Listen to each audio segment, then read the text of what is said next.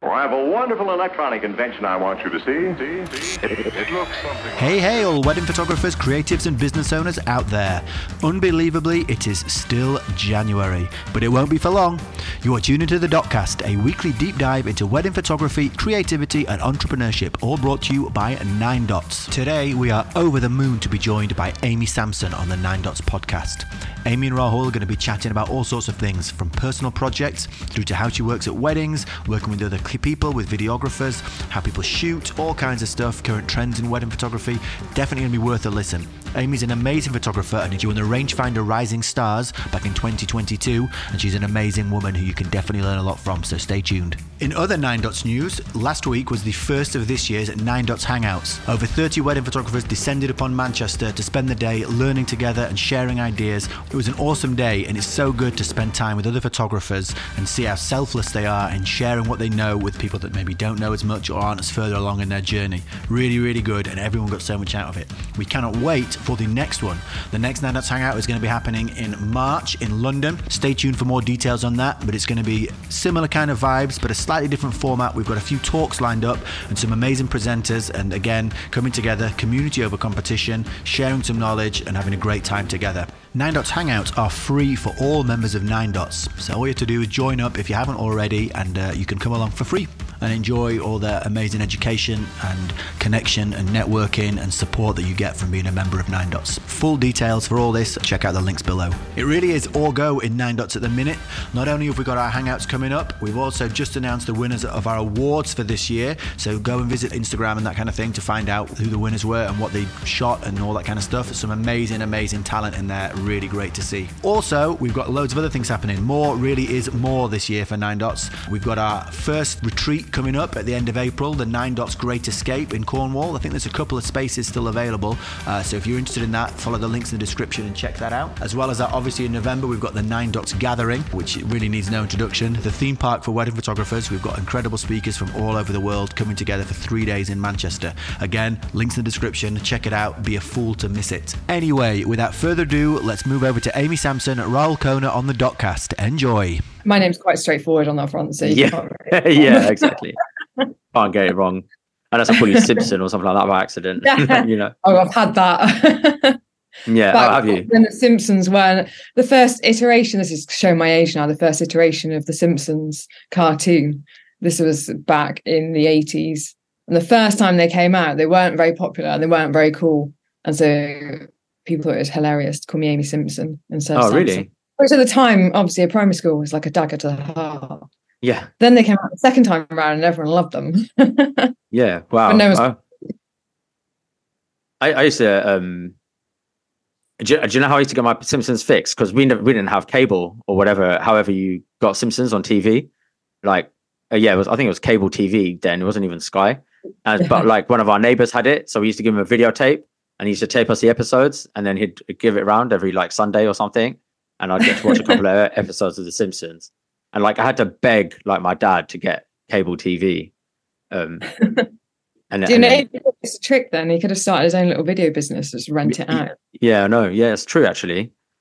I had that, and then like before I had it as well, like I had a friend at school. I remember her name as well, everything. Like, and this is 30 years ago now, but Michelle, and she used to, and I used to love like R&B, hip hop and stuff. And so there was a channel called The Box, and so like anytime any like old school R&B, well, they're current over then, but like now old school R&B, hip hop came on, she would like hit record and take me the whole video so then I can I can see the video and like see the songs and stuff. That's how old times. I'm gonna show my daughter, we were cleaning up the house actually, and my daughter pulled out a video cassette and she's just like, what is this? And I'm like, and like I can't play it anymore, but this is what we used to watch videos on. Yeah. We used to go in a whole shop full of them, the walls are lined, and that would be your Saturday night, is going to what video you want to take home. Yeah, it was amazing though. I used to flipping love that, and like and then like try to get some popcorn on your way out or something. Yeah, I get this as well. Yeah, but I used to spend ages going through the films as well. Like because there's no trailer, so you had to read the synopsis at the back and be like, oh, do I want that? Do I not? I know, that was almost like a pre-night out itself. You go there on the Friday to pick a film for the Saturday because it takes so long. yeah, exactly. Oh man. Sometimes like you forget these things happen. They feel so long ago now. I know. It's like I was trying to explain to my stepson the other day, he's 18, about life before the internet, like I was some kind of alien life species, because it just couldn't get his head around the concept of surviving on this planet without the internet. Yeah. And it was making me question. I was like, how did it, without phones and without the internet, like how did I meet people? Like how did things happen? How did we organize things? How do we exist? Tell him the concept of newspapers. That will alone should blow their minds. That, there would be like this document. Pardon? Yeah. Even the idea of books blows mind. Oh, really? Yeah, exactly. But like, can you imagine? There would be a document that would tell you all the world news, and it would be like delivered to your door every single day, like by kids. We'd pay kids to do it. Like, I heard a comedian tell that joke actually, isn't it? If anyone found that funny, it wasn't me. But like I was just like, that's so true, Yeah. Yeah, and just the idea that it's printed every single day is mental. Yeah, such a strange concept that you've got to wait until 7:30 or whenever it is the kid throws it over the garden gate before you know what's going on in the world. Yeah, exactly. I used to do a paper round. I did 3 of them actually. Did you? Yeah. I feel like I missed out. I feel like it was a rite of passage that I didn't get. Oh, no, like sometimes the internet cuts out and I can't tell whether it's my connection or yours. Like, so sometimes if you feel like I'm stalling, it's just that the internet's blanking out. But does it say unstable connection on yours or anything, or no? I am in Devon, so that might be why. Okay, fine. I mean, maybe it's recording fine. I don't know, but yeah, it's the rural back end of South Devon where the internet, despite being in the modern world, I'm still on something like 36 megabits. It's really? still pretty slow. Yeah. It takes me all night to upload a wedding. Does it? No way. Yeah. What, to a gallery? Like, yeah. Wow. Yeah. So you can imagine my pain in peak wedding season. That's mental. All night. All night. But these are the finished JPEGs. Are we talking finished JPEGs? Yeah, finished JPEGs. Oh my God. I know. All right. Yeah. If it takes me more than 20 minutes, I'm pissed off. That's the dream. I cannot imagine it being that quick. Yeah, it's a bit of a shocker. It's one of those things when we were looking at houses. I lived on the edge of the city before, and then we moved out to the countryside. And I kind of maybe naively assumed that the internet would work nowadays in the countryside, but yeah, it doesn't. Yeah. So yeah, it can be pretty horrendous, ridiculously slow. If I end up having to go to like tether off someone's, I have done that before. I've had offers from friends that live in the city that come and tether off my internet. You can sit outside in the car if you're busy and you just need to upload a gallery. Yeah. I love that. Come in from the cold, have some tea, coffee. It's like, yeah. Welcome to 2024, you poor child. Have some internet speed. I felt a bit like that this morning when I opened the shutters and there's ice on the inside of the windows. Oh wow! I'd love to live like in the country, to be fair, and like have a quiet life. Yeah, because you're based in the city, aren't you? Pretty much. I'm like 30 minutes from the city. So, yeah, it's Greater London. So I like it because where I am is actually has a fair bit of countryside. Like literally, if I walk 5 minutes, there's a field with horses. So it's pretty cool in the actual little town I'm in. But yeah, the city life is just too frantic. Yeah, definitely. I've gone past that age now of like loving the franticness. So I'd rather have the slow internet, and beautiful views and stuff. It is really nice. It's really nice and relaxing. And I'm being massively introverted as I am. It kind of suits my sort of whole sort of mindset. Being in a rural environment, it's just find it a lot more relaxing and calming. Apart from when I need to get somewhere or upload something. Yeah. Are most of your weddings like then near you, like Devon, Cornwall? Area? It's a real mix, to be honest. I don't actually. I barely get any in South Devon, which is strange. South Devon, for me, I get maybe one a year near where I live. I get quite a lot in Devon. I get a lot. So probably about 50% of my clients are from London, coming down to Devon to get married. And North Devon's really popular, especially North and Mid Devon.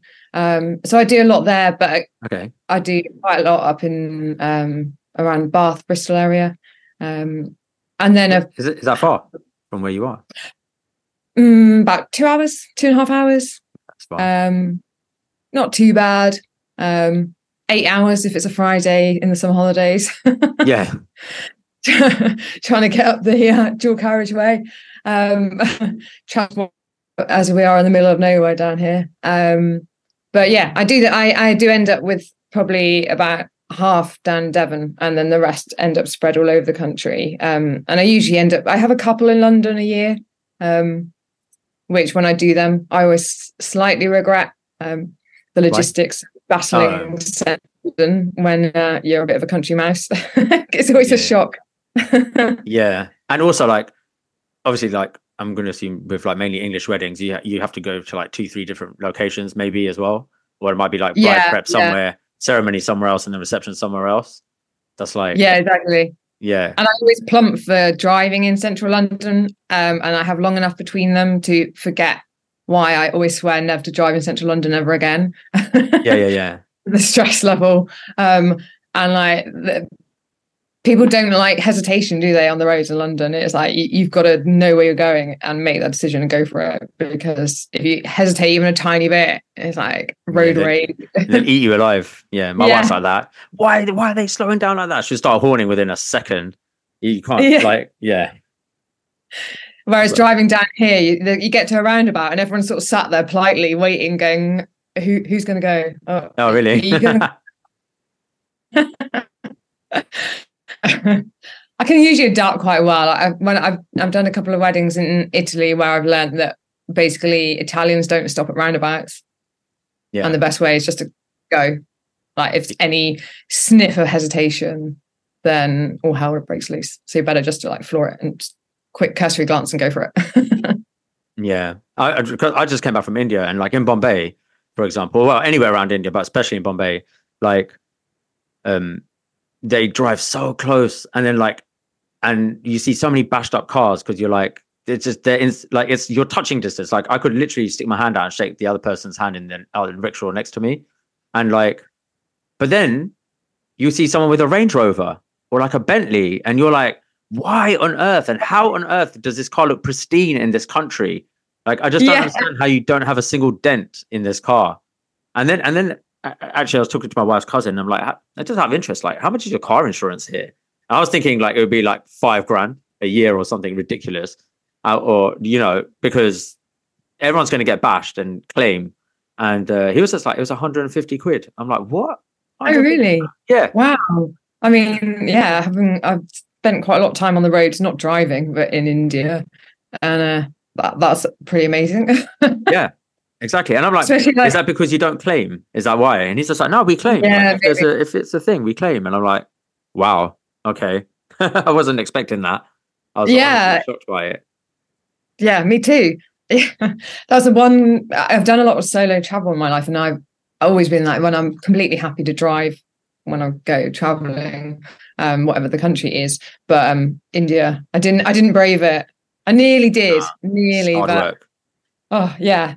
It's sort of the dual carriageways where all of a sudden there's no tarmac, and then the cow coming the dual carriageway, and then everyone's talking in the language of horns.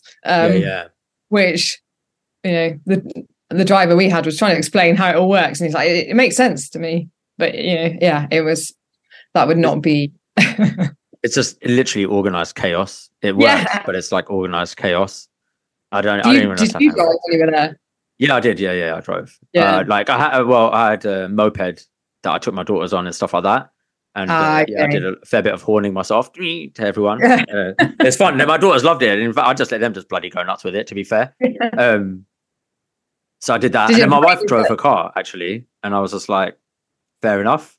Pretty brave. Know? Yeah. That was pretty brave. But yeah, you can't hesitate. You can't home. Pardon? Did you have to rein it in when you got home with the horns? Not to be driving around. No, we don't touch it here. Over here, the kids are like, if you touch that horn, the police are coming to get you. And they're going to put you in jail. Don't touch the horns. And also, do not switch these little lights on that above your head. The police are coming to get you for that as well. Actually, to be fair, that's what my parents told me. Because I'm like, why do I put these lights on? They're like, no, you're not allowed. You will get a ticket. And I'm like, I don't know if that's true, if you will get a ticket or not. You know, like, you have to try it and see. Yeah, exactly.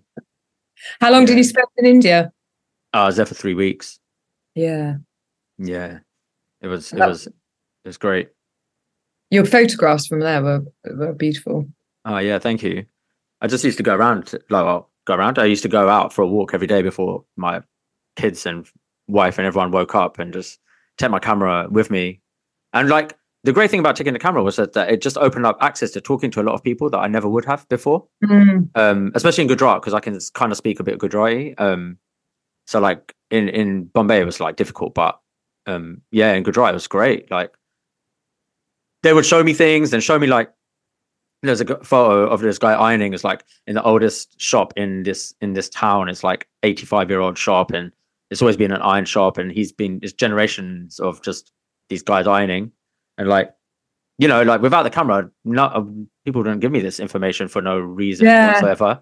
So it was like, it was fun. It was it was fun to take it out and walk around. But that's why it wasn't like, when I posted about it, it wasn't like it's not street photography. I don't do street, but it was like, I interacted with pretty much everyone, even the homeless people that you saw on the floor or whatever.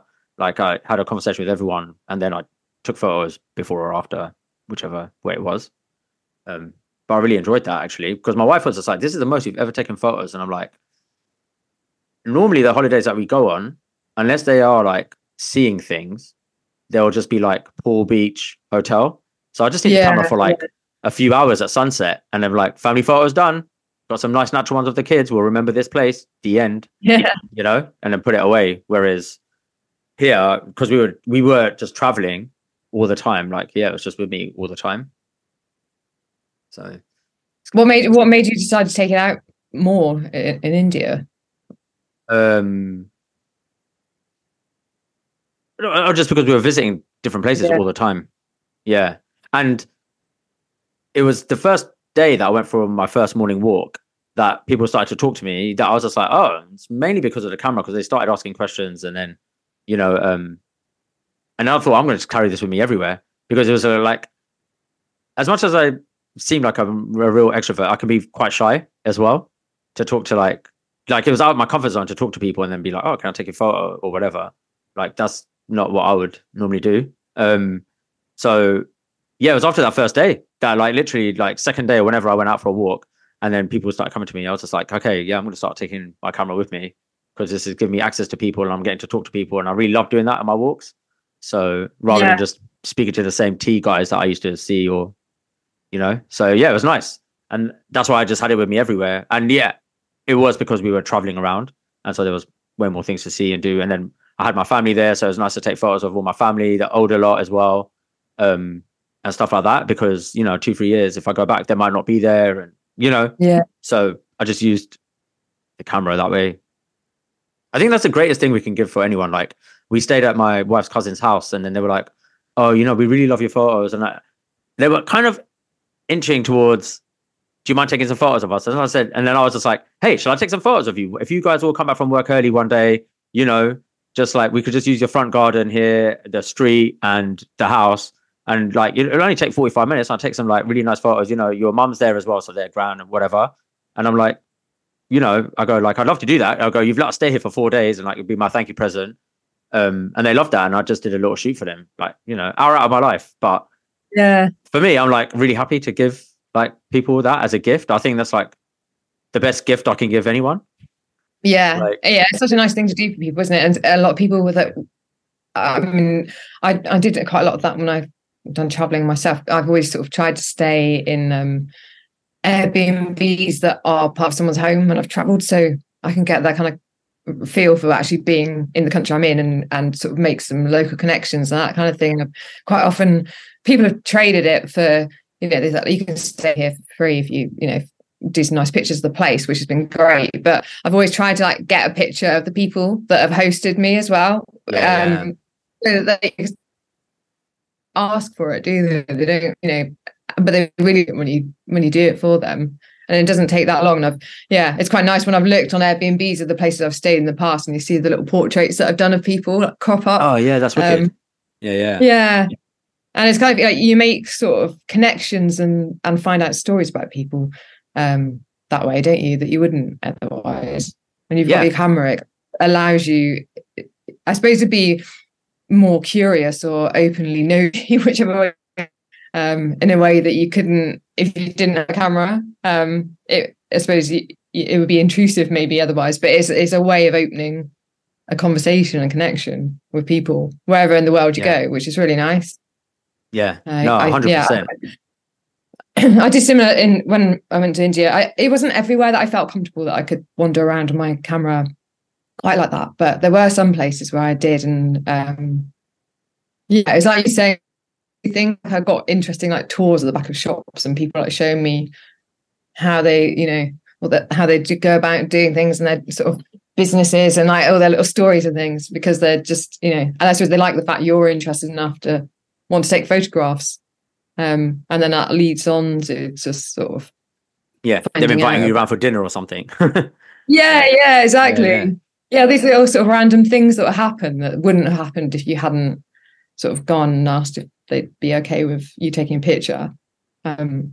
Which I've usually, like when it's been people like that, I've like asked if they mind, just because I find I really love street photography, and I feel like I'm crossing a line, or I'd feel bad if they like kind of saw me trying to take a step. Sometimes I'd just rather go and like speak to people and see if they're okay with it. Yeah, I agree. Like, I don't want people to think, oh, why is he taking a photo of us, or them to think that I think there's some sort of animal in a zoo or something like that. Do you know what I mean? Like, oh, look at him taking photos of us, and they might get loads of people taking photos of them like that for that reason. So I don't want to be that guy. And I think having a conversation, I think actually, and the photos just mean more to like me, because I can be like, oh, I spoke to this guy and I remember this guy from here and this guy here, and you know, like there's a story behind it all, rather than, oh, I was walking down the street and I saw this guy in a red t-shirt and I saw this red sign and a red wall, and then, you know, and the light was amazing and here we go, and then, you know, like that's not a story for me. Like just boring. Like exactly. It is. I do like that kind of stuff as well, but I really like the human element of it, and the fact that the curiosity works both ways. And often you get in a conversation with someone that you're curious about and, you know, want to take a photograph of. They're as curious back to hear about you and your life, and you then get something from the interaction I suppose you wouldn't have if you just kind of like silently snap them. But there were certainly some places where I felt like I couldn't do that. There were some places I found a bit more sort of intimidating, I suppose, or conscious of wandering around. Like as in actual areas, or like in specific sort of in certain areas, sort of some of the more densely like populated cities, and like Varanasi, I found a bit more like I was a bit sort of less confident. I think some of the places being female and like out on your sort of own as well, kind of seemed more attention. So sometimes we prefer the invisibility cloak of being male wandering around places like that in terms of being able to take photographs. Yeah, no, totally. It's totally understandable, because even I feel a bit like sketchy in certain areas as well. Like Delhi and stuff like that is not somewhere where I just whip out that camera and, you know, I I don't know. There's something about that city I just don't feel comfortable with, and there are other certain parts of India where totally, if you're a woman, man, yeah, it's totally like, yeah. Yeah. I get where you're coming from. Yeah, and it's better to be like that as well. Like at least and have some awareness of where you are at, because some people I think have no awareness, and then that's where things can go a bit south. Yeah, definitely. We went to I went with a couple of friends initially, and we flew into and I think we arrived about 3 a.m, and we sort of booked into this hotel that you sort of assume is a sort of Premier Inn type thing near the airport, and managed to get I can't remember what the Indian version of an Uber is, but essentially the same company with a slightly different name. That's it, yeah. And it ended up going down all these tiny alleyways, and the driver was getting really stressed because the alleyways are so narrow. He got lost, and he sort of tried to like push us out of the car in this alleyway. There's just a few men like loitering in this doorway going, "You come in here," and we were just like, "Oh God, we're going to get murdered before we even got to the hotel." Yeah. So yeah, that was an interesting start. Yeah. Oh, that was the start of your journey. Wow. Yeah. That was our first sort of introduction into Delhi on arrival. Oh wow. Yeah. Luckily it improved there. Yeah. Delhi's not my favorite place at all. Like, yeah, I don't know. It's just something there that I'm just not comfortable with. It's like you go there just to like basically get to Agra, or like to go see the Taj Mahal, or basically fly to wherever you get in Varanasi, or get a train and stuff like that. In and out that city, yeah. Yeah, I'm sure there's more to it than just the sort of dodgy alleyways around the back of the airport. But yeah. I wouldn't be hurrying to go back after that experience. Yeah, no, fair enough. Fair enough. How's your wedding season looking this year? It's actually pretty good. I know, because I feel like obviously this year seems to be a real mixed bag for people, doesn't it? Yeah. Mine's pretty comfortable. Although it starts really late. I don't start until May, which is late for me. Quite often I'll I've had weddings spread all across the year, but the last couple of years it's been a sort of strange, sort of all concertinaed into very much the sort of middle few months of the year being completely manic. But yeah, it's looking good. A couple of years ago, well, after the craziness of the post-pandemic catch-up time where we're all doing 2 years worth of work sort of crammed into 1 year, did make a conscious decision to do less weddings than I used to. That said, every time I get a wedding inquiry come in and I'm like, right, I've reached the number that I need to do, I'm not going to take on more. And the wedding comes in that sounds really cool. I'm like, it's really hard saying no. Yeah, I hear that.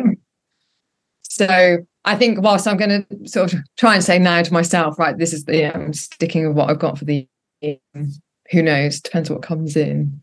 But no, it's looking like a good year. So I'm hopeful it'll pan out. Last year for me was probably one of my favourite wedding seasons I've ever had. I had like sort of most of my clients were, if I could design my perfect client, that was the case. And loads of really interesting weddings and non-traditional weddings. And yeah, I really enjoyed it. It was quite sort of reviving, I think, after the craziness of the previous year.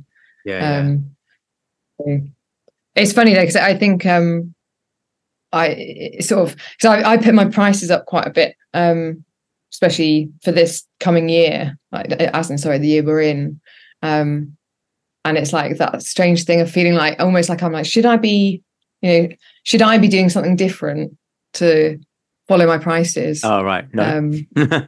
Even though obviously realistically my prices need to increase anyway just to catch up with or keep pace with inflation, but no, I'm looking forward to it. It's funny though, this point of the year, I'm always a time where I don't have many weddings, or that many jobs where I'm actually going out and interacting with clients. It then starts to the sort of social anxiety of part of weddings really starts to build up. And I know the first sort of couple of weddings, I'll be like going, oh, how do I do this? Oh man, I think we're all like that though, no? Like, yeah, probably. Yeah, like I just had a wedding last week and it was, but it was a wedding and it was like 3 hours long and it was like 15 people. But now I haven't got one until end of April, like yourself. So like beginning of May time. And then, so that's when I would say my wedding started. And then I'm always the same when you walk into the wedding, you're like, how do I do this? And then you have to like start doing that small talk again and like warm up with that with everyone. Do you know what I mean? Yeah. Like I feel like that, all that anxiety, like the first 2 weddings are like, you always try and do a great job. And also, oh my God, I remember actually clearly last year, my first wedding, I was so off the pace with like moments, like rusty as fuck. Like, sorry, I shouldn't swear. Well, I could swear, but but like really, like I missed so many like good moments, not like big moments, but like really nice, good moments. I just wasn't fully like, I don't know, switched on to like where I was like 3-4 weddings later. It took a while for me to like engage again in that way. You almost have to become hyper aware, don't you, in a kind of unnatural way, as a time at a wedding, to be primed to capture all those little moments that unfold, can unfold at any point across a really large chunk of time. In day-to-day life, you have times where you just sort of drift off in a daydream or do whatever you're doing and stuff happens. Obviously at a wedding, you've got to be there, present for, waiting for those split-second things to happen. And it's hard, isn't it? I think, I've certainly had sort of weddings, especially ones earlier in the year, where I've done the same. And your sort of internal voices going, shit, oh, I missed that. Oh God, I missed it again. Like you're kind of like, oh, yeah. What am I doing? And it's kind of like, you got to try and calm that chatter down, which can be really unhelpful. Like certainly, when I started doing weddings, my internal you can't even remember how to use the camera. What are you doing? And then you put your prices up on top of that. Yeah, exactly. Yeah. It's kind of like pretty much often every wedding, I'll have that internal chatter, like the imposter syndrome that's on my shoulder going, God, you're really rubbish. Like, why have you, why have they hired you? Like, what, you're not doing it right, or you've messed that up, and kind of, and it's really unhelpful. I get home and I upload the pictures and I'm like, I did a really good job. I'm really pleased with that. Like, what is this chatter? Where does it come from? And why is it following me around? It can be really annoying. No, yeah, definitely can be. It's difficult to quieten that chatter down as well when you're in the moment, like actually at the wedding. Yeah. It's like the way I quieten it down is just take more photos. Like just hopefully the sound of the shutter will just drown it out. See, I've had a couple of people ask me, like, they said they want to come and shoot with me this year, just to sort of see how I work, and they're interested to see like what I do on a wedding day and how I go about photographing it. And I'm happy. I do know from like the odd time, it's very unusual that I'll have someone second for me. Maybe that'll happen like once or twice a year. And when I do, I feel like when someone's seconding with me or with me, that internal dialogue starts to come out of my mouth to them, like them sounding board. And I'm like, I don't know if you really want to hear that. Yeah. It's better that it stays inside. But do you let people come and shadow you then? I haven't done. I will do this year. I think. Okay, cool. My imposter syndrome can be overwhelming at times, and it's sort of been a long, hard journey to getting to feeling that. As I'm sure, pretty much, a lot of us do, but kind of feeling confident in what I'm doing and my work. I'm very introverted. A lot of people, and not the people that meet me, probably wouldn't describe me as that. They probably say I'm extroverted introvert. I'm social anxious to the point where I'm friendly.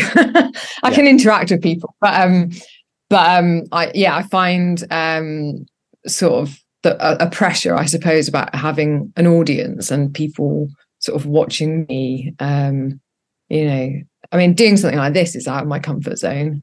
I never do anything like this normally.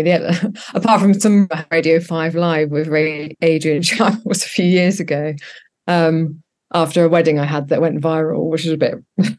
Oh, nice. What was that about? I didn't hear about it, but what was why did the wedding go viral? And then there was a fire in a city near me, and it was the oldest hotel in the country had burnt down.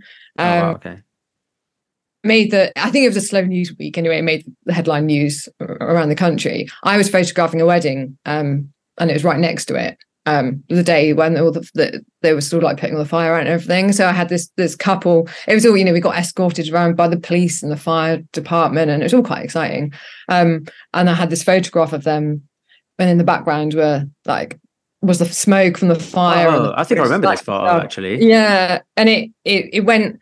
I think that it was the council for the city put the photograph out, and it went viral. This is going back into the days pre-TikTok and it was viral as in several thousand rather than like a million. Yeah. But at the time, it was enough at the time to pick up interest from national press, and it ended up being on BBC Breakfast. And I had a day, I had like 24 hours of like constant phone calls from the press wanting interviews and that kind of thing. And I was working at the time in my old job, so I had to run down the corridor and hide in one of the cupboards to do this interview on the radio because I was doing an interview with the couple and wanting to speak to me as well. So that was my one and only live radio interview, which was quite a funny experience. That would be really cool. Yeah, and then the couple, they'd signed up to do a few magazine interviews, that kind of thing. And about 4 weeks after the wedding, someone contacted me from a magazine. I chatted with the couple, and I got an email back from the bride, and she's like, "Oh, really great news! Me and my husband have split up." Oh. Which I was like, oh, okay, wasn't expecting that. And so I delivered the photographs, and then I think she's like, oh, the pictures are great, thank you. But yeah, they'd split up pretty much the same time that I delivered their full album. Oh man. So my most publicized wedding, then I ended up having to pull it off everything, going, I can't leave that up because they are obviously no longer together. To take off your website, everything that one photo. It was at the time it was like on the front page of my website and kind of everywhere, and I had to pull it off because I thought I can't really leave that up there. But so that was an interesting experience. Peaked early, I think, on that one. No, that's all good though. Like the publicity at that time, I'm sure. Like you. Yeah, it was great. People were, a lot of people were like, oh, you must have picked up loads of bookings from that. And I said, well, I picked up a super fan and I picked up a troll. Oh, right. But not in the way of booking. But no, it was good. It was really good. It was an interesting experience. So back to 2024, I would sort of make myself get out of my comfort zone. If people want to come and shadow me, then obviously provided my couples are happy with that, then I'm more than happy to let people do that if that's something that would be interesting for them. And I wanted to sort of do the same, get some seconding jobs myself as well, because I think it is very easy, isn't it, to slip into a comfort zone. Yeah. In our work, you often will work on our own, and spend a lot of time in our own heads. And I think sometimes just going and seeing how someone else works or working with someone else can be really interesting. And sort of, even if someone works a completely different way from you, it can change your perspective. Yeah, or, you can learn a really nugget from that. 100%. That you wouldn't otherwise get. I suppose it's staff development, isn't it? In a for the self-employed that work alone.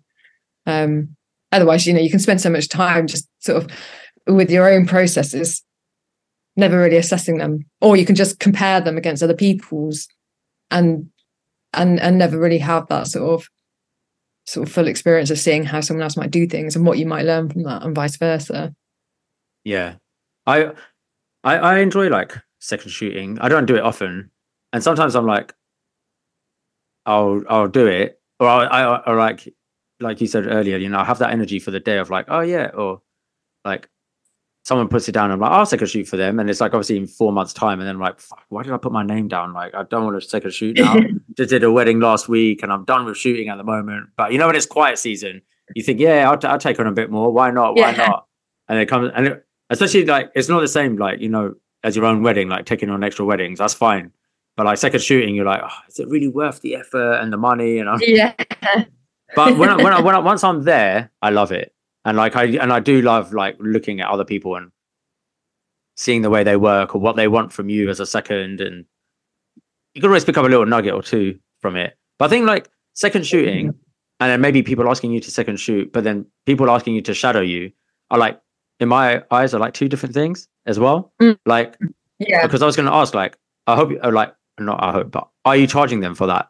Because if someone wants to second shoot from you and then pick your brains and then learn, for me, I've always said no. Like I've had a lot of people ask, and I turn it down because I just think just not fair on the clients, and this person, I don't know what they could be like, and if they walk around the room acting like a photographer, which they are, but they don't really know how to do good photos, and like have like an uncle asking, can I have a grip and green, and they get it wrong, and then the uncle passes away the next day. And then they're like, oh, but I saw your photographer take this photo. And I'm like, oh my God, like that's the paranoia levels that I'm at, by the way. Yeah. So like, and then I've had people offer me like money and be like, well, I'm happy to pay you. Although these other photographers do that, like, can we not? And I'm like, no, just doesn't work that way for me. Like, so, but are you going to be charging these people, or are you? I suppose when I say shadowing, I mean more as in someone who'd want to come, who second shooting. So it's either right. Very proficient wedding photographers that have asked if they could come along. So they're just interested to see how I work. So it would be in a case of, if it works for the client and having a second shooter side of it, rather than sort of just, taking someone along. And, I wouldn't take sort of, like a random work experience person along for a wedding because of all those reasons, like you've said, and it's not fair. A lot of my clients are very they like the way I work, and they like my work because it's very relaxed and kind of sort of fit in as part of the day, rather they don't want to feel like they've got loads of people that they don't know there. So more of, I suppose, when I say shadowing, more of a sort of second shooting, having people second with me, rather than because there are some weddings where that would work well, and I often would prefer not to do it, more from a perspective of my comfort than it being of benefit to the client or otherwise. So that's more sort of for pushing myself out of or into being able to do my job with other people, seeing what I'm doing, because there's no big secret. Totally. Kind of like feeling of having an audience and feeling comfortable with that, which is a strange thing to say, I suppose, when as a wedding photographer, obviously there's times when you're up in front of hundreds of people with them watching it, like in a service or something like that, where there's people that might be sat there bored watching the photographer because it's the only person moving about. Yeah.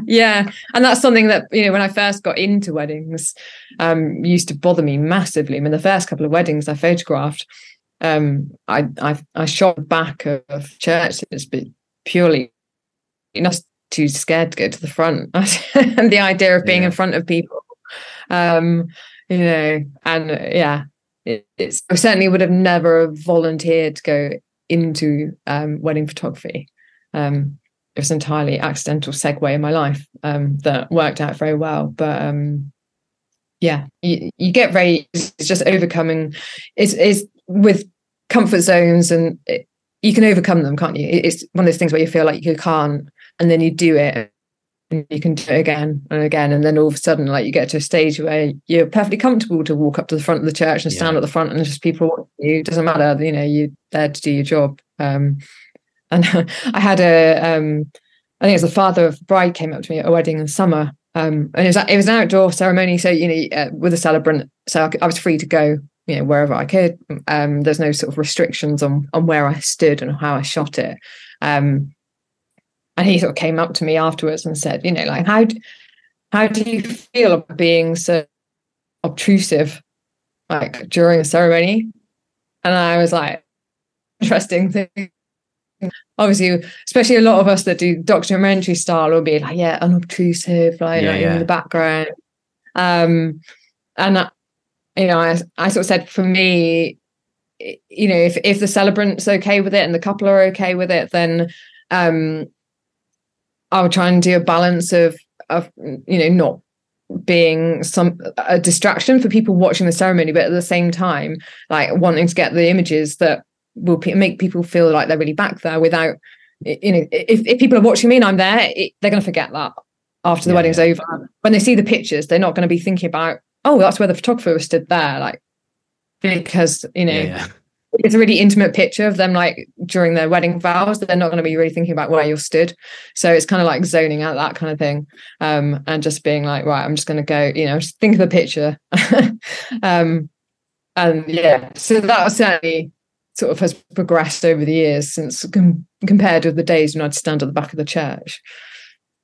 I started the same way, like, outside with a 70-200, like, outside the literally outside the church. Well, yeah, pretty much. I mean, that's what I mean. I was always shy and introverted, and like all my photos were like basically 70-200, 24-70, but mainly 70-200, so I could be away from people. Like, there was like, obviously my candids were just like one big face filling the frame and all of that stuff, and then it took a while. Like, I think it's just with experience, to like build yourself up. And now I walk in with only a 35mm, and that's my position. That's the distance I'm always going to be at.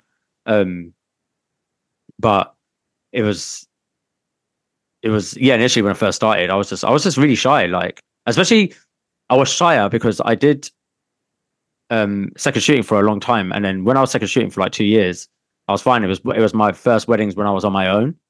And it was just like, and it was even more so because the first 2-3 weddings were all referrals from friends that I knew. So I knew they would be there. And I hated that even more, that knowing people at this wedding actually knew me. Do you know what I mean? Like, I'd rather it be like people that I don't know whatsoever. But it just, I was the same.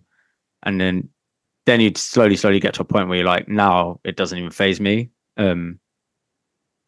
Even something like what that uncle said, where I would be like, well, look, I'm trying to like balance, but then they don't want the photos from their wedding from one spot, so I have to move around. There's no option, but I try to do it discreetly as possible, but sometimes just can't help being noticed.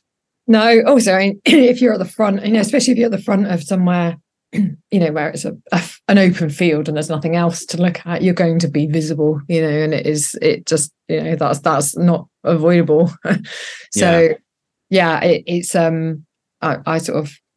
I went to as I think most people have done, I went to Alan Law's workshop like quite early on in doing weddings, and I can a couple of away from that I stuck with me. And one of them was like, I don't care how, if I get in close, then I get in close, and I don't really care about it. I'm think about the picture. And I was just like, that really resonated with me. I was like, I need to, it's getting out of your own head and your own discomfort to think about what you want the photograph to look like for client.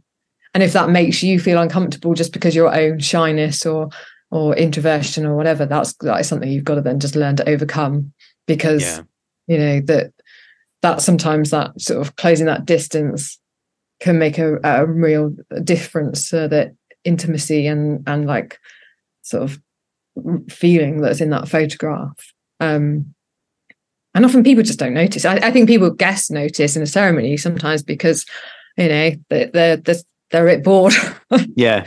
Sometimes they can't, especially if it's somewhere that outdoor said, there's no microphones or anything like that. People just sort of drift off and end up watching, they're watching you because you're moving around and I suppose a point of interest.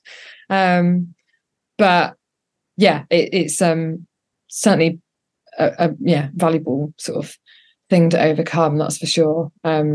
And sometimes I find when I'm starting with weddings, like early in the season, I've got almost back into that headspace of feeling uncomfortable and wishing I had the 70-200 and like loitering at the back of the room. Yeah. And a little while to kind of like move forward until I can like really get in amongst it. Because a lot of the stuff that I shoot is on the 24, and it's like right in there, almost like in people's faces. But not uncomfortably so. Just it means I've got to integrate into the wedding, like a guest, and make people feel comfortable with me being around, so that I can do that, which is great. I mean, that's like I suppose it's like we were saying earlier with having your camera. Your camera allows you to do that. It gives you like the AAA access all areas, in the way that not having a camera does, and it's quite. I enjoy that sort of cloak of, you have a cloak of confidence that having a camera and being at a wedding can give you, that might not apply to when you don't have that camera. You can get right in the thick of the middle of the dance floor full of people that you don't know and be completely comfortable.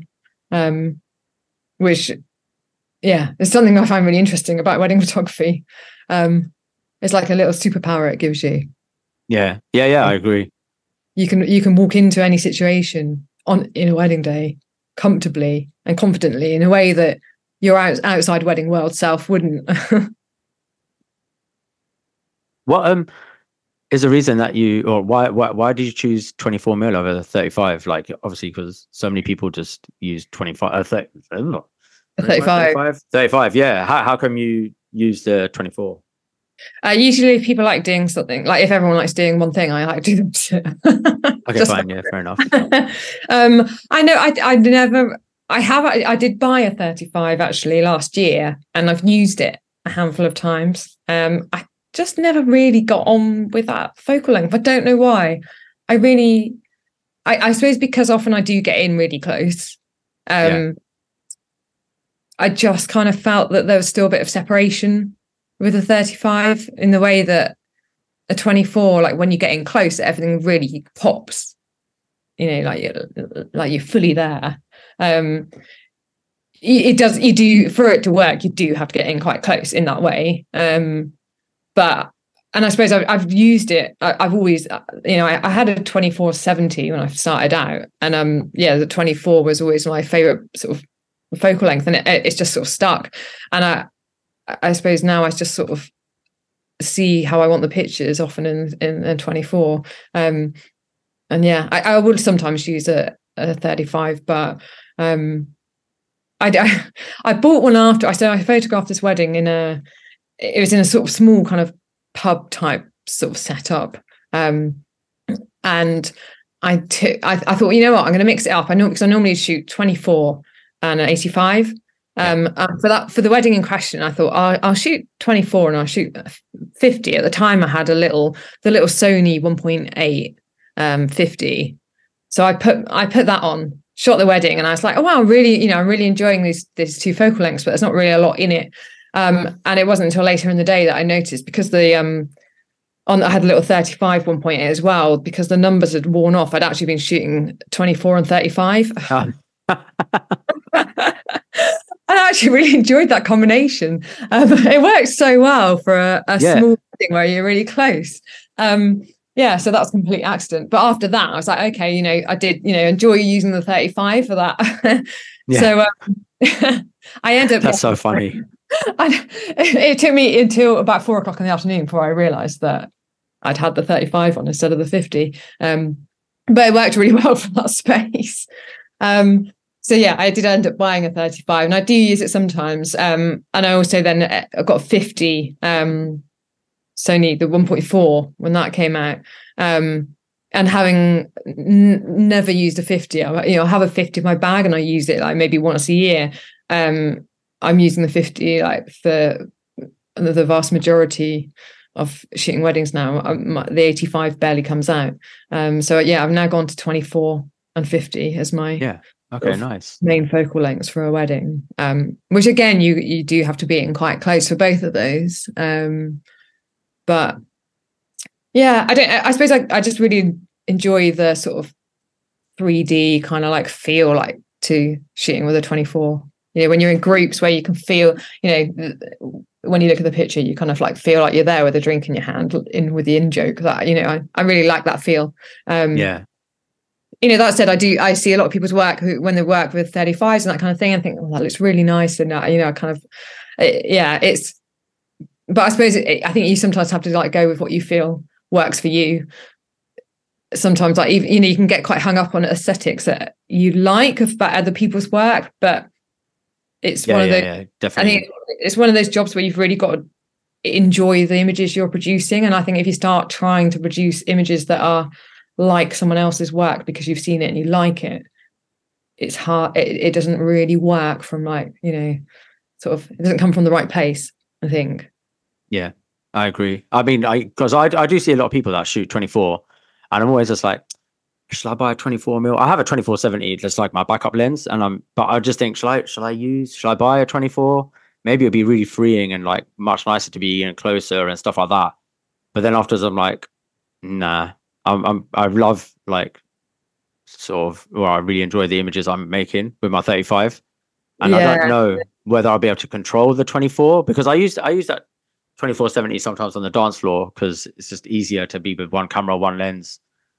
And but then it's always set to 24. It depends how good the party is, right? If it's a really good party, it's at 24. If it's an all right party, but it's quite busy, it's 35. If it's an empty party, then it's at 70. So that's how I rate your parties by the focal length I'm using. If you bust the 18mm out, then it's really good. Yeah, I mean, no, they are. I have a 16-35. I'd like to control what's on the edges of the frame as well. I've realized.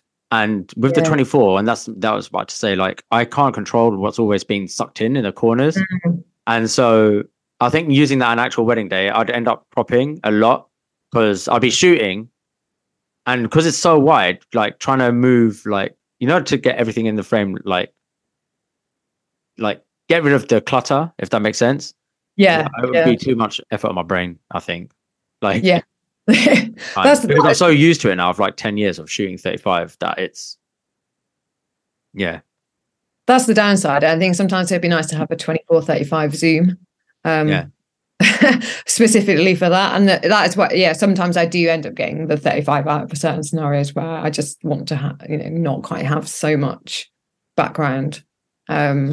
And it can dilute it. I think that's why I've quite enjoyed then adding the 50 in rather than the 85, because I feel like, I suppose the 50 is close enough to 35. You can do the similar kind of thing without having the reach of an 85, which sometimes is just that a little bit too long.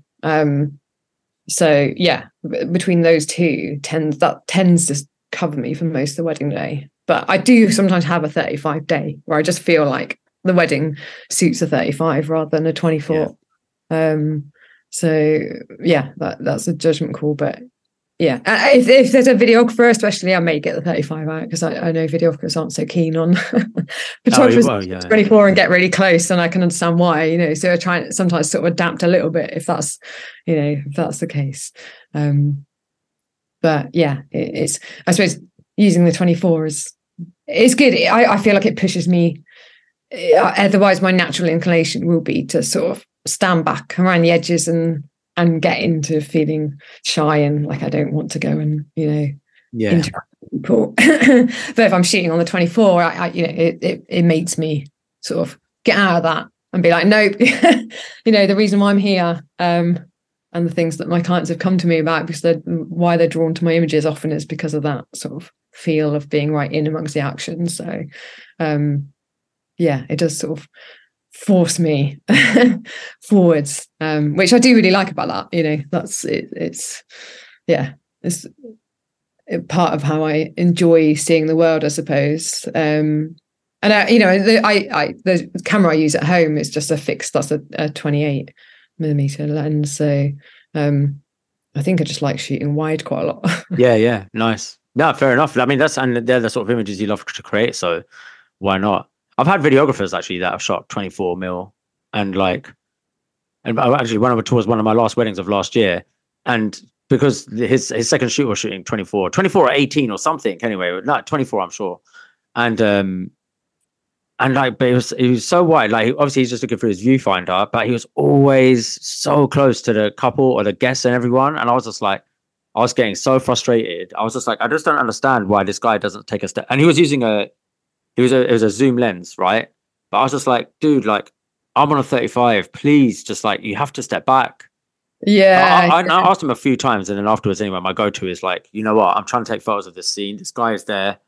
I'll start taking photos of him in it. So then if the couple ever say why how come he got that and you couldn't get something, I'm going to just be like, this is the reason. And I asked the guy so many times, and I don't know what you mean to say, but never come across it before. And I did try, but yeah, that's really frustrating. I've had that before. I mean, when I go in close, I don't like stay in close like the whole time anyway, just because I don't want to be, that that weird sort of stalker, like hang around people's elbows for the duration. But with photos, you don't have to be. You can go in, get the kind of moments you want, and then fall back. But with video, because I think they have to stay like a bit longer, because going in for 2-3 seconds doesn't help. So I think he's there for like a minute, and you're like, it was too much. Yeah, I've had a couple in the last sort of year that have been like that, where they've been shooting 24, and it is tricky. Like you say, you just have to end up shooting them as part of the scene. When they don't move back at all, because I suppose they've hired them as well, so they know they're part of the day. Yeah, exactly. That's what I think to myself. I'm like, well, they've hired them for their look, and I'm like, yeah, I don't know. It's just it's a tricky one to balance, I guess. Yeah, especially when you end up with them, if they've got quite a different style from how you shoot. Yeah, and you're both shooting the same wedding, but in a very different way. That can sometimes kind of like be a bit jarring. Yeah, this one was like to the point that during the ceremony, the bride's dad was like tapping me on my shoulder. He goes, "The video guys are annoying, aren't they? Because they're annoying me." And I'm like, "Oh, really?" I'm like, "No, Uncle, they're fine. But yeah, he could tell that I was getting annoyed as well. Yeah, because they were down the aisle, like when the bride's walking in and tracking and all this mad stuff. And I'm just like, and it's a really wild aisle. And I'm like, don't one of you want to stay near me? And he's just like, don't you want to walk back with us? I'm like, I don't really want to walk down an aisle. Like, I'm trying not to be seen. Like, I'm happy with, 85 when they're really far back, and just closer they come, 35. And normally the general moments are like when they're right up close to the bridegroom, whoever is at the front, right? So that's what I'm really waiting for. The others are just like safety photos for me. And or they hug their dad or whoever's giving them away. Do you know what I mean? Like that's the gold. And these guys didn't get any of that, but I've got them in the background of these moments. So it's crazy. Like, I suppose it's with the whole everything being content now as well, like wedding days included. That's only probably going to escalate in terms of people needing to get, or wanting to get sort of every last bit, and sort of the tracking side of things that getting. I think sometimes, especially with videography, I think sometimes how that footage is obtained, clients don't necessarily realize, or aren't really educated on how that sort of look comes about until it's actually happening on the wedding day. Yeah, exactly. And then they realize, and other people realize, and they're like, oh, this is how you shoot those weddings. Yeah. True. I never really thought of it in that way, actually, that the clients, they probably aren't educated, because, I mean, I only can sort of know from my videographer friends, but I know they don't really educate their clients that much. They're good at selling, and they'll tell them like, oh, I'll do this and I can do that. And, help them solve their problems. But they, like myself, I don't know, maybe a lot of other people, but I tell people like why I second shoot on my own. I mean, why I second shoot on my own? Why I shoot on my own? That's a skill. Yeah, exactly. Yeah, it's a very good skill. No, but like, why I shoot on my own, or why I do things my way, and how I get the images I get is by going in close and expect me to be there and stuff like that. Whereas video guys, I've never really heard them say that, being like, oh, we're going to be, they're more like, no, we're just there to capture the day kind of thing. And till you're on there, till it happens, and you realize that they're on a 24 and they're right next to you all the time. Yeah. I don't know why that doesn't seem to happen. People, they don't sort of have that same conversation. I mean, I always chat with people before they book me. Actually, I sort of talk about how I work and how I get the images, so that I know they're comfortable with that. And that, because I kind of want sort of access all areas, and that to make sure they're on board with that. But yeah, I don't know if those same conversations take place when people are video. Certainly from a couple of clients I've spoken to, they sort of have been surprised how it's sort of panned out with the video side of it. I don't know why those conversations don't happen in the same way. Because I suppose they need to, really. But yeah, I am very conscious when I'm shooting 24, and I'm not like, it's so rigid that I won't adapt if I need to. I don't want to get in the way of someone else who's working there, so I tend to tag team it. And getting really close when I can, but if I need to be a bit further back, now at least I've got my 35, so I've got that option. Yeah. Slightly further back, 2 steps back. Yeah, but that's the whole point, right? Like with wedding suppliers or whatever, like all the other vendors there, we're all there to like service the client. Like we're there for them. So I wouldn't intrude on the videographer either. Like I'm there to like make their day go as smooth as possible as anyone else's. And like if they feel like I'm in the way, then tell me. I generally tell them even when I'm going in close, like especially at Indian weddings, like, I know when it's going to happen. Like when I know I want to go in, I generally tell them like, look, I'm going to go in, but I promise I'll be straight back out. And is that all right? Or do you want to come with me, because there's ample space and this is a really cool shot if you want to get it, but you don't obviously stay where you are. And they're like, no, we've got it covered. We've got 3 cameras pointing there anyway, so just go in and do what you want. So yeah, exactly. And most videographers are completely relaxed and fine with that. Anyway, it's you're photographing or videoing someone's wedding. At the end of the day, that's what it's all about. It's not about your portfolio creation as the primary sort of concern above all else. Exactly that. I mean, though I do think about my portfolio creation for a wedding. Of course, like the ego does come out now and again. Yeah. Like I'm like, oh man, like I never really thought about it, but yeah, it does definitely come out at points, and I'm like, I really want this for me. I don't care whether the couple like it or not. So I try and stay really true to what I tell people about how I work and the feel of how it'll be on the day. Sometimes I feel it's a bit like, this, if it's a really amazing light, and I always go to the couple and go like, the light's incredible. Do you want to like come and do some shots, in this beautiful light? And quite often the type of clients I get will be like, you know what, no, we're all right. We're enjoying doing whatever they're doing with their friends. And I'm like, that's absolutely fine. I respect that. But sometimes I'm going to be like watching this beautiful light going like, it looks so good on my portfolio. Yeah. But at the end of the day, it's sort of part of my selling point is that, I'm sort of capturing the authenticity of the day and like not sort of making them do things they don't want to do. And so sometimes if that means that I've got to just like sacrifice some really nice golden light that might look really awesome on Instagram and appeal to the monkey brain algorithm, then so be it. Yeah, no, I do the same. Like when I see good light, I ask them as well, but I think because they see photos like that a lot on my portfolio, they know what I can do with like sunset and golden hour. So like more often than not, they always say yes. Yeah. I've never had anyone that's really, I've only a few times I've had it, like very rarely, where they're like, I'm all right, Rahul, I think we've got enough like photos, like, and that's just from their portraits from their wedding day, not even their reception, because obviously in any weddings they change outfits. And and if they don't want it, that's fine. But I do ask them, I'm like, it would be really dope. It would only take 5 minutes. But I literally, if I say it'll only take 5 minutes, I'll make sure it takes like 4 minutes or 3 minutes. Do you know what I mean? I won't make it go to like 20 minutes. So it's literally in and out, and sort of know exactly where I was going to go, how the light's going to react, and put them in place and make them hug, kiss, cuddle, whatever they're going to do, and then get my photos and be like, look, we're done. And they're like, oh, that's it. And I'm like, yeah, that's it. I told you it'll only be, because that's what I want them to remember more than anything, that it was like, yeah, that's it. Really quick. And I was quick, and it was done in 2-3 minutes. And like, then they start writing stuff like that in their reviews about me, that I'm like really fast or whatever. Whereas if I know, I also know that once I got them out, I can't take the piss and keep them there for 10-15 minutes, but I don't want to do that. I'm trying to do the complete opposite.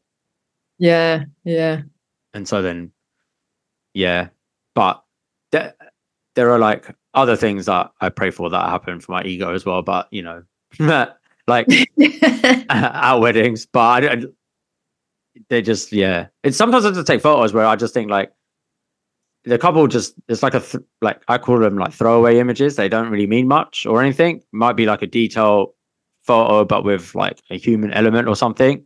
And it's just like that photo is more for me and like just to show off on Instagram. And my other clients to kind of see it and be like, oh, I really love that. Like that's the kind of vibe we want. And then, but then obviously when they see your work or whatever, they're seeing the whole body of work. So they know that you can do family photos and candids and portraits and documentary or whatever you want to call it. Do you know what I mean? Yeah. I do. I find it really interesting when you have your favorite photographs from a wedding. And obviously you don't have an emotional attachment to the people that are in them. And across that with the favorite pictures, you know, the clients mark as their favorites from the album, and like how different they can be. Very different. Very different. Go on. No, sorry. I definitely take pictures that, you know, in there are definitely pictures that I take, the ones I enjoy taking for me, as well as obviously the ones that I'm, you know, they're all for the client, but there's ones that I'm like really enjoying, going, this is amazing. And that's probably going to appeal to a different audience, or I suppose it gives a hint of the vibe. But often the ones that people mark up as their favorite ones are very different from the ones that I'm like, oh, I love those. Yeah, I think like that's the telling, right? Like of telling, like, like just seeing what your clients like compared to like what you like and stuff like that is I love seeing that. Like I did this podcast with Anna Puma, and that's how she does her best off, which is like asking the clients what their favorite images were, and then she writes about that, or they write about it for her, basically. Be like, I really love this image because of this, and this. And most of the time, when you see it, it's like literally they generally are like, well, when I see them selected for my album, they are generally like their favorite photos are like the ones with just like grip and grins. A lot of them are like family photos, and then some of them are like with, none of them have actually got that much of a emotional element, but maybe it's got like their granddad smiling or grandma smiling or whoever. Do you know what I mean? Like they love those, but it's I was thinking like, oh, I might make a blog post and ask my clients like, oh, let me know about 2 of your favorite photos, just as an exercise, actually, just to see what they really loved. But then maybe ask an additional question of like, what's your most favorite, what you deem to be creative photo in this whole selection, right? What they think is like what I was trying to be creative, if that makes sense. Because I'd love to know, like, that'd be really interesting. What they might pick out as they're not necessarily their favorite photograph per se, but their favorite creative sort of photograph. Because often it's that time, it's that type of imagery that might draw them to your work. But obviously when I suppose it's that strange thing, people have got to try and imagine themselves in your photographs of other people, which you can't do. So you just, the best thing they can do is feel drawn to a look or a vibe. And then when they see the people in them, sometimes those grip and grins, or just like a really nice candid portrait of their grand sort of laughing or something, that's going to be the stuff that really resonates with them much more than that stuff, the things that may have drawn them to your website in the first place. It's also subjective, isn't it? It's I mean, obviously your couple sort of see your amazing golden light portraits and go, we definitely want some of that. I often get couples that don't want any portraits at all. You know, they don't want to go for portraits at all. They just want the day to unfold uninterfered with any way, shape, or form. And so when it's like that, I'm always like hyper aware for like watching out if they're just like by themselves at all, just to try and like get those like little moments like between the two of them, so they do have some of that. And I'm always go and check they're sure they don't want that. Just yeah.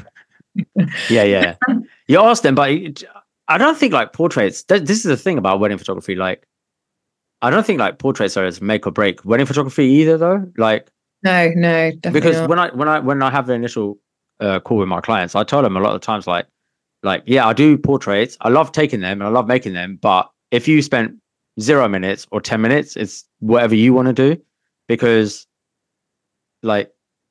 I tell this lie so good now. I tell it as if it's told so well that it's so believable. Like, even when I say I believe I have my own wedding album, but I always say, like, when my kids look at my album, they always flick past my portraits because they don't care about a little me and my wife and a silhouette with this like stunning backdrop. They're like, yeah, where's everyone else in the frame? Like, where's like, you know, uncles, aunties, or their cousins, and they want to see everything else and everyone else and the details, and they love seeing the moments and stuff like that. Which they do of their albums from when they're 0 to 1 years old, which they really do have albums of. But to my clients, I tell this other sort of lie, and it's just like part of my sell. But it's like, it works. And they're like, yeah, because even though I show these portraits and everything, I do them in like, I spend like 15, 20 minutes in the whole day, in the whole time doing it, which is nothing compared to like, I know other photographers and video people spend like 45 minutes with a client or an hour, and then they're just like, that's just too much time, you know? And I'm like, my whole thing is, I never want to take you away from your guests long enough that people will ever notice that you're not there, because that kills the whole vibe of anything that's happening at that particular time. Even if it's like the drinks reception or canapes, it just feels like it goes a bit flat. Yeah, like, definitely. I've noticed that when I've been a second shooter, you know, like, so you're second shooting, and then like, you know, you can get the couple, and then they're talking to other guests, and then other guests are really happy, and they're always turning around going, oh my God, doesn't she look beautiful? Doesn't he look so good? And, you know, you get like all these like moments, but the minute they're out of the scene, like, it's just like, yeah, you know, like, I don't know, you've just kind of like herded a load of people together, and the whole reason why they're there, it's gone. And they're just like, well, okay, so we're at this wedding, and you know, I bought a present and a nice dress, and where's the couple? Yeah, exactly. Yeah, I always try and get from the perspective that you know, that combination of people together in that one place is probably never going to happen again, and therefore, you know, that's a good perspective. That's what's really important over and above anything else.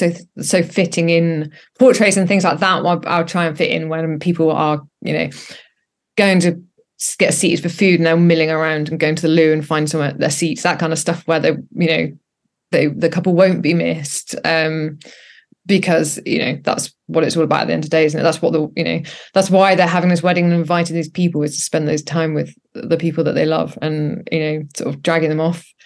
You know, it's taking them away from sort of being able to enjoy that time with those people that they've got together in that combination, and all those kind of like little moments that might happen between them that may not happen if you've sort of taken them off into a field for like half an hour. And I think, you know, having sort of, as I've got older and experienced loss and that kind of thing, that's sort of got more and more important, and more, you know, something that I stay true to when I'm working with, like, sort of honoring that side of it, you know, that I'm not going to take people away from my own gain or just for portraits, you know, at a cost of them being able to spend time with people that are really important to them, and having obviously the imagery from that, because, you know, I suppose as time goes on, once the sort of initial sharing their favorite portraits from the wedding is over, like it's you know, like we like obviously say to clients when we're selling our work, is that's what becomes the most important about the pictures. It's the sort of historical element of time spent with the people that you love, in that one space and that time, which may never happen in that way ever again. And so, yeah, it's kind of like, I feel like taking people out of that for a long time is kind of a real shame, really, because you're sort of, it's such a short amount of time for them to have with those people.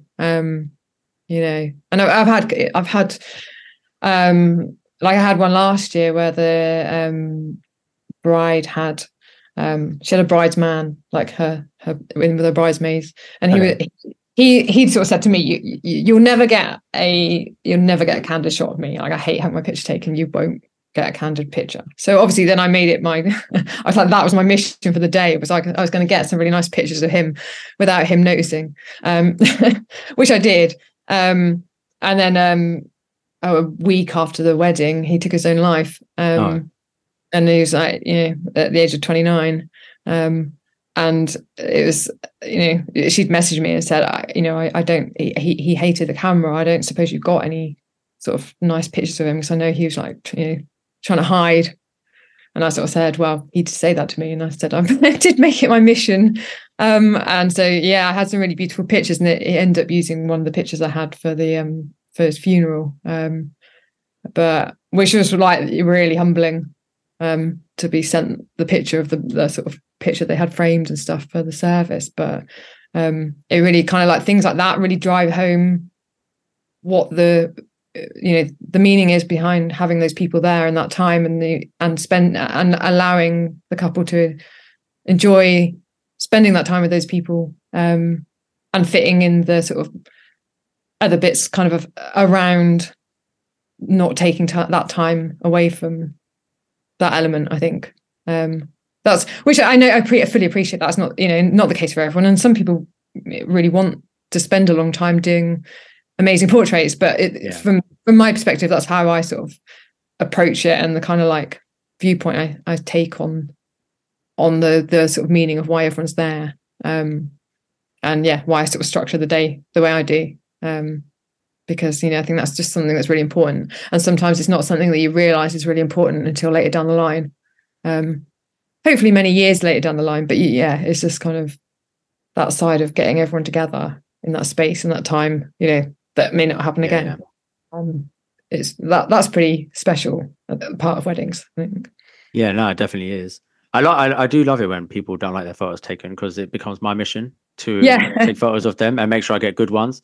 It's like hopefully changes their mind or something, and be like, oh, actually, like, I don't mind my photo at all, Yeah, exactly. And I think when people don't like having their picture taken, which lots of us don't, let's face it, but I try and explain to people as well, when I've got couples that are like, we're really unphotogenic, and I'm like, 9 out of 10 of my couples say they're really unphotogenic, and I'm yet to come across with someone where I'm editing going, oh my god, what am I going to do with these guys? But I say, how people take photographs in the day-to-day life is very different from having someone you've basically employed to stalk you for the entire day and like look at when the light's falling really beautifully on your face, or that kind of thing.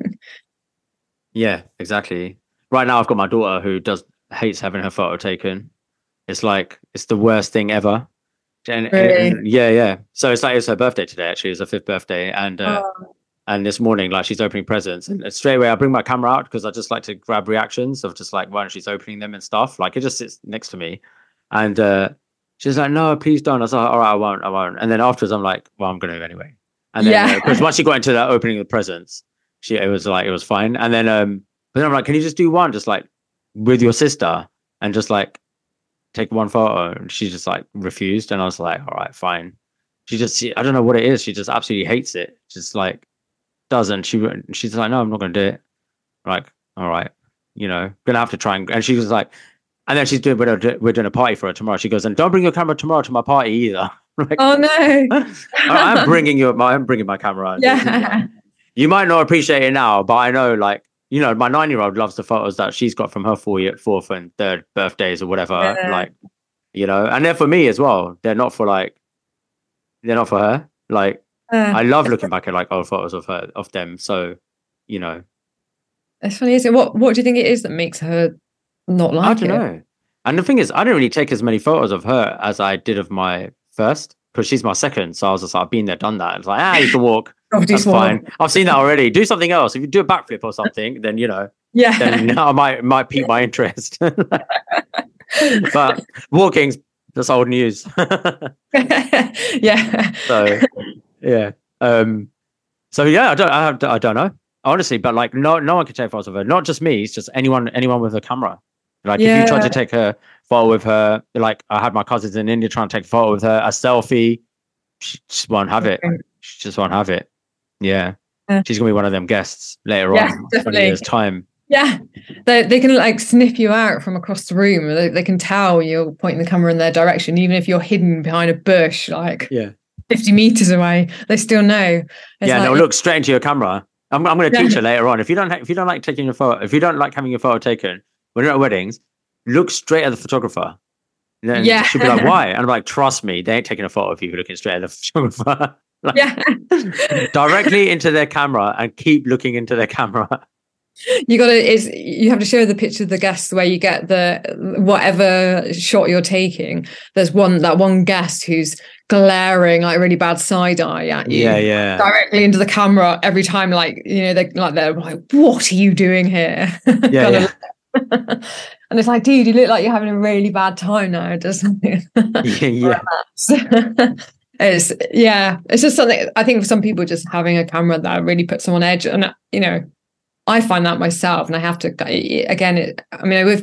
With couples, obviously, you can sort of coach them a little bit, and I sort of say, it's almost like you have to almost actively ignore it. Initially, it might feel like you're almost acting just to zone out from it. And that's why I love shooting mirrorless. I shoot silently for as much as I can, because again, for people like that, they can just sort of they start to zone out that you're there in a way that when they can hear the shutter clicking, it really brings them back into the fact that there's a camera there.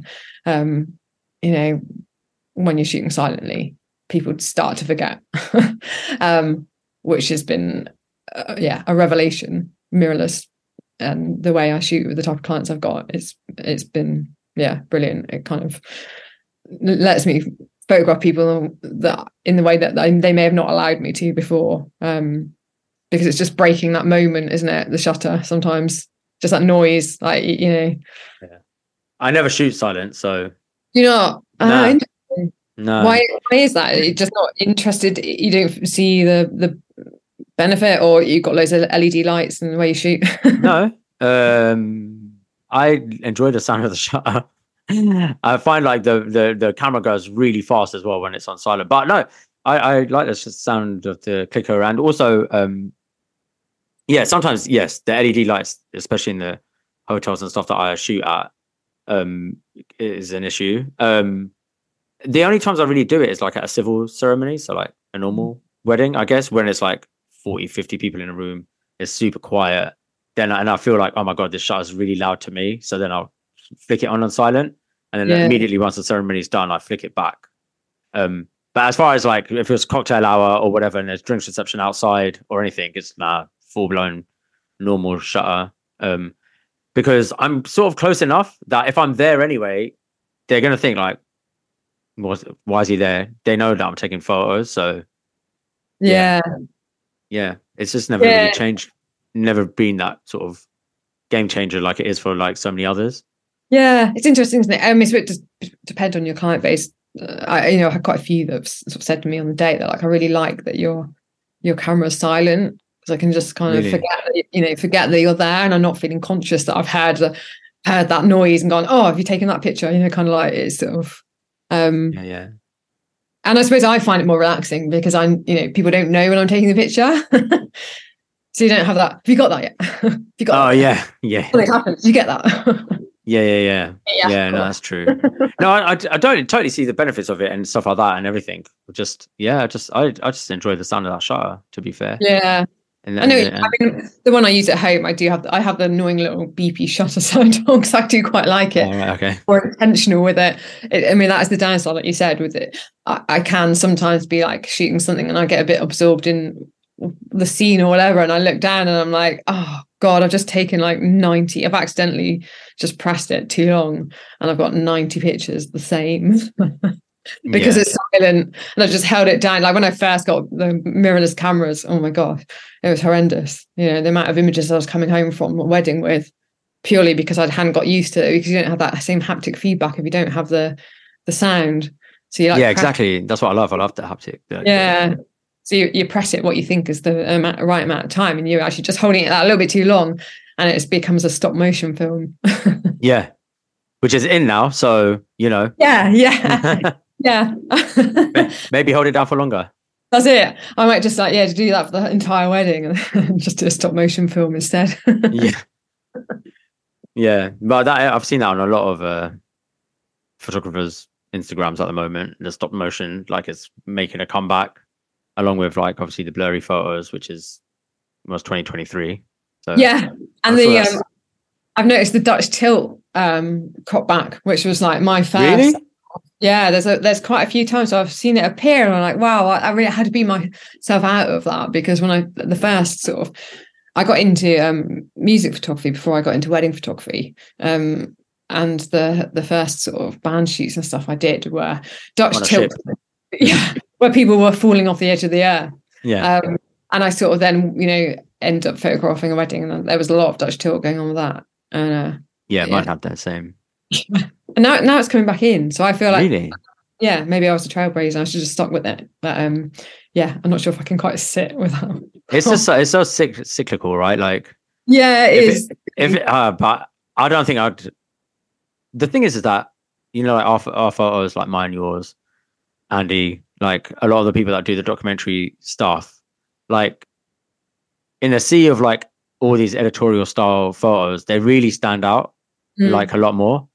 So it's like, stick with what, like sometimes I think to myself, should I change it up a bit? Maybe I could shoot in softer light. I mean, I know how to shoot in softer light, and I could change my editing, can like change the tone curve slightly to like basically clip the shadows and the highlights to make it look a bit more muted, softer.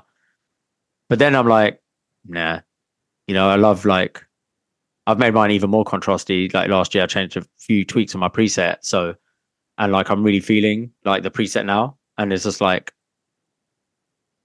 when you see it amongst everyone else's work, it like really pops. And I guess my work is now more like Marmite. You either hate it or you love it. And I'd rather be than be like, no, the sea of everyone else.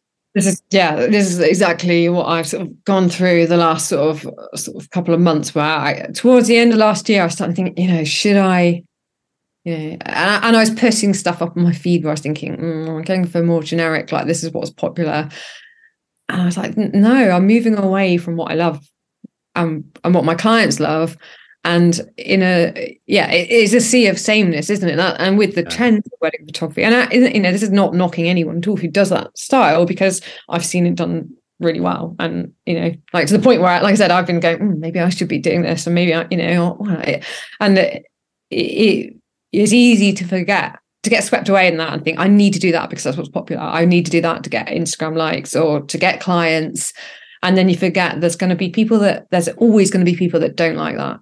Yeah. There's always people that don't like the trends. They don't like the sort of generic, well, not, the look that everyone's going for. They are looking for something that will stand out, and that will probably be what draws them to your work. They see it.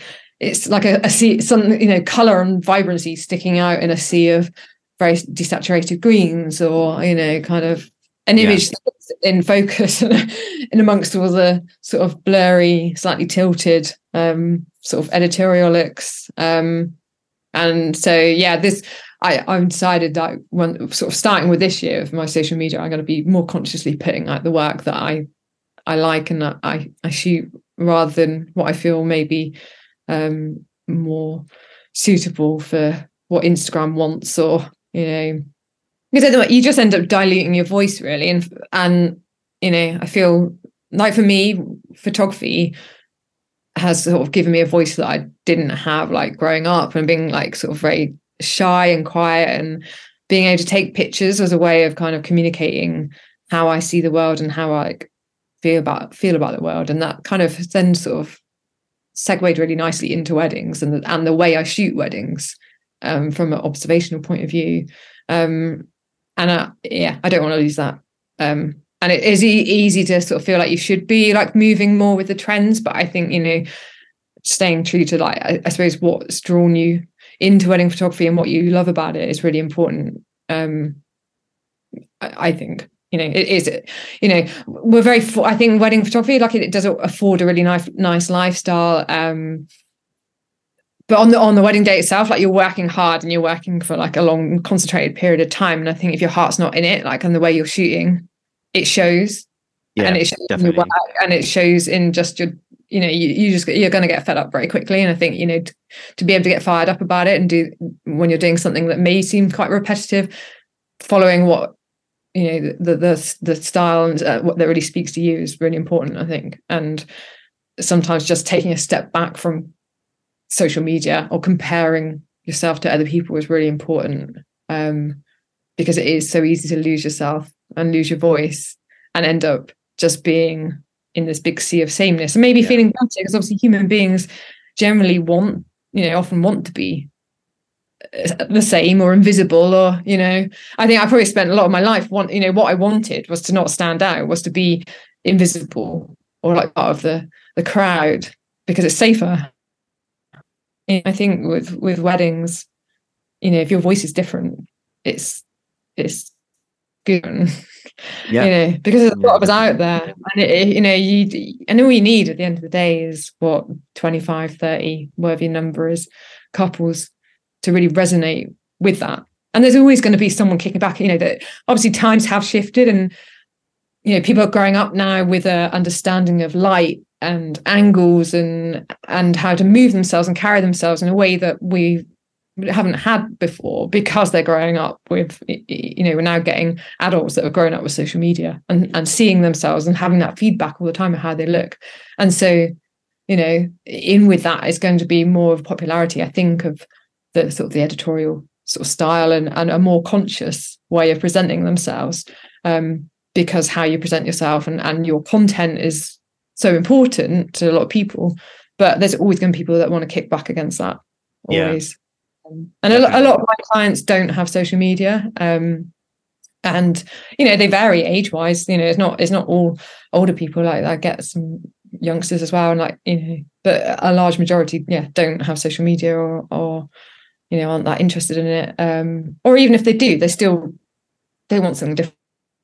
Don't want, and I do get them that go, oh, I really like the sort of blurry sort of portrait-y things, and so if they say that, I'll throw a few in, like that, you know, it takes a few seconds, but certainly in terms of what you put out there, you know, I feel like keeping sort of true to your voice and keeping, if it's different, just to stick with that and like be brave, stay strong.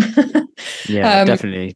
I think like also like with my clients, for example, it's like they do love like some of the editorial stuff, but I think it's when I show them my work or like the galleries and stuff like that, it's the fact that it has other people. Like you can't do like editorial photos of grandma and granddad hugging or like certain things. Do you know what I mean? Like or just certain moments that happen. Like the editorial photos that I see, it's just details and portraits, and it's just like we can do that if we wanted to. And like I do shoot details because I have to, because obviously the bride and groom or the couples have like basically spent money on choosing like flowers, decor, whatever, stationery and stuff. So like you have to shoot details because I want them to remember. And also it's nice to give it to the vendors and be like, here you go. Like, I helped you out. So just make sure you tag me or whatever. Right. It's all good. But I think like in that style, there's only so much you can shoot. And then after that, it's just like what we're doing with like proper composition, like moment, getting all those elements together. I think subconsciously people recognize that. Like they don't recognize, obviously it's like, oh, look, he's so great at light moment and composition. But like what I mean is like they recognize like it's a good picture of their granddad having a great moment and it's framed well and like you know. And I think that's why people book me for those photos rather than like all the others. That like it's like the Instagram is like the shop sort of window. You come in, but then I'm like, even though that I feel like that's my best work, there's other work in there which is equally or more important. But you just have to like first see whether you like my like sort of style, color, the way I edit, like first, and then if you like that, then you can dig down deeper, and then you will see all the other stuff that I take time out to do, you know? Yeah. it's it's getting the life, isn't it? It's the weddings aren't about it. Well, I suppose there's marriages and weddings, two different things. But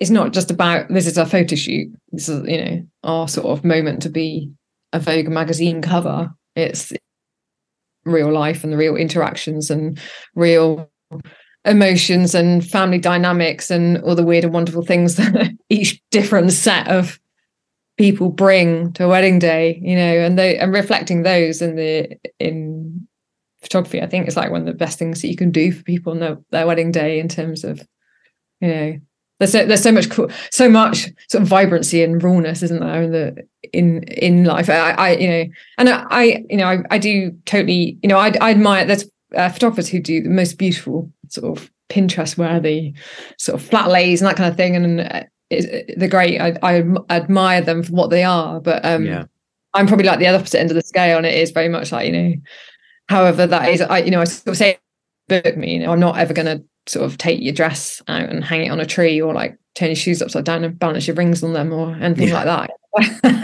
It is, I've had a client in the past, one of my brides, who I remember the makeup artist saying to her, she did fairly recently, and the makeup artist said to her, "Oh, I bet your dress is like hung up all beautifully upstairs." And she's like, "No, it's in the carrier bag on the floor amongst loads of other carrier bags of stuff." So the photographs of like her finding a dress was like her rummaging through all these carrier bags trying to find a dress, and amongst all the stuff that she unpacked. Yeah, that says so much more about her and that day and how it was and the realness of it. And I love that kind of stuff, the life in people and pictures and their personality.